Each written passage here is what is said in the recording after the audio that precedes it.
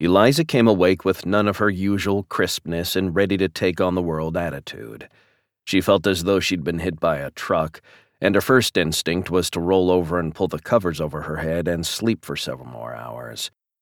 Even as she knew she wouldn't do any such thing, it was still a nice thought. Still, she thought she could give herself another 5 minutes before stumbling out of bed and into the shower. For once, things were slow at Devereaux Security Services, after a veritable shitstorm of activity over the last several months. She only hoped something popped up when she went into the office today. Otherwise, it was going to be another boring-ass day at work. Just as she roused herself from her laziness and threw her legs over the side of the bed to stand, the landline on her nightstand rang. She glared down at it, frowning. If it was Dane or anyone else from DSS, surely they'd call her cell. A quick look told her that her cell phone was on the nightstand charging, and a glance at it also told her she hadn't missed any calls. If this was a telemarketer calling her at dark 30, so help her she was going to hunt them down and shove her foot up as far up their ass as she could. If it weren't for the fact that it could be one of her coworkers, she would have simply ignored the ringing altogether.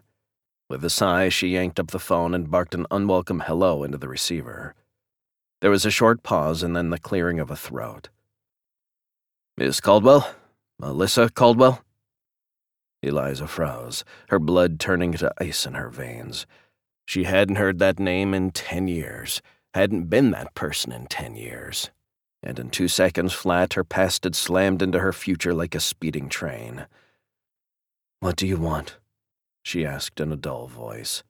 "This is Clyde Barksdale, District Attorney for Kearney County, Oregon." She knew damn well who Clyde Barksdale was. Like she'd forget that it was him she'd worked with to put Thomas Harrington away. "I take it this isn't a social call?" she said acidly. "You'd be correct." The DA emitted an exhausted-sounding sigh. "Look, there's no easy way to say this, but Thomas Harrington won an appeal to overturn his conviction, and he'll be set free in 3 weeks' time." Eliza's knees folded, and she landed with a hard bounce on the bed. She was utterly numb with shock, and she shook her head in an effort to dispel the fog and confusion surrounding her. Was this some fucked-up dream, nightmare she was trapped in? "What?" she whispered in horror. "What the fuck? What do you mean his conviction was overturned? Is this some kind of twisted joke?" "He must have gotten to one of the cops who worked his case," the DA said in a furious voice. "It's the only explanation. The cop admitted under oath to tampering with evidence in order to make the case against Harrington a slam dunk. As if we goddamn needed the evidence when we had your testimony. But with his admission and the fact that you were painted as a scorned child, angry and humiliated by the rejection of an older man, the court had no choice but to exonerate him." Eliza was speechless. She was absolutely paralyzed and awash with a multitude of differing emotions.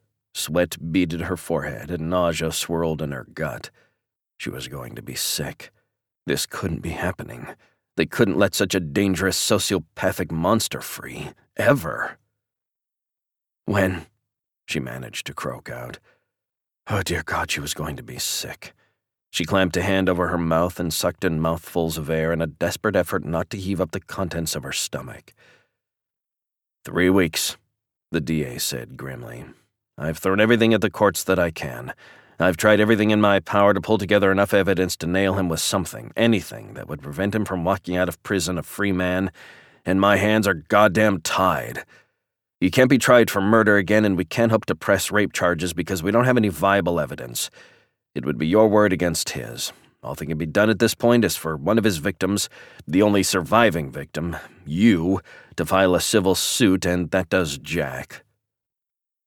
"Oh, dear God," Eliza breathed, her voice muffled by the hand still held tightly over her mouth. "He'll kill again. He thinks he's invincible, that he's God, and him beating the system just proves his superiority in his mind." "He'll want revenge, Miss Caldwell," the DA said quietly. "They'll come after you. I had to call and warn you." "I hope to hell he does," she said savagely. But even as she spoke, she shook her head, her thoughts in chaos as she attempted to sort through her horror. No, fuck that. To hell with running, hiding, all the things Thomas would expect her to do. He'd expect to find that same 16-year-old timid girl so desperate for love and acceptance. No, she wasn't running. She would go after him,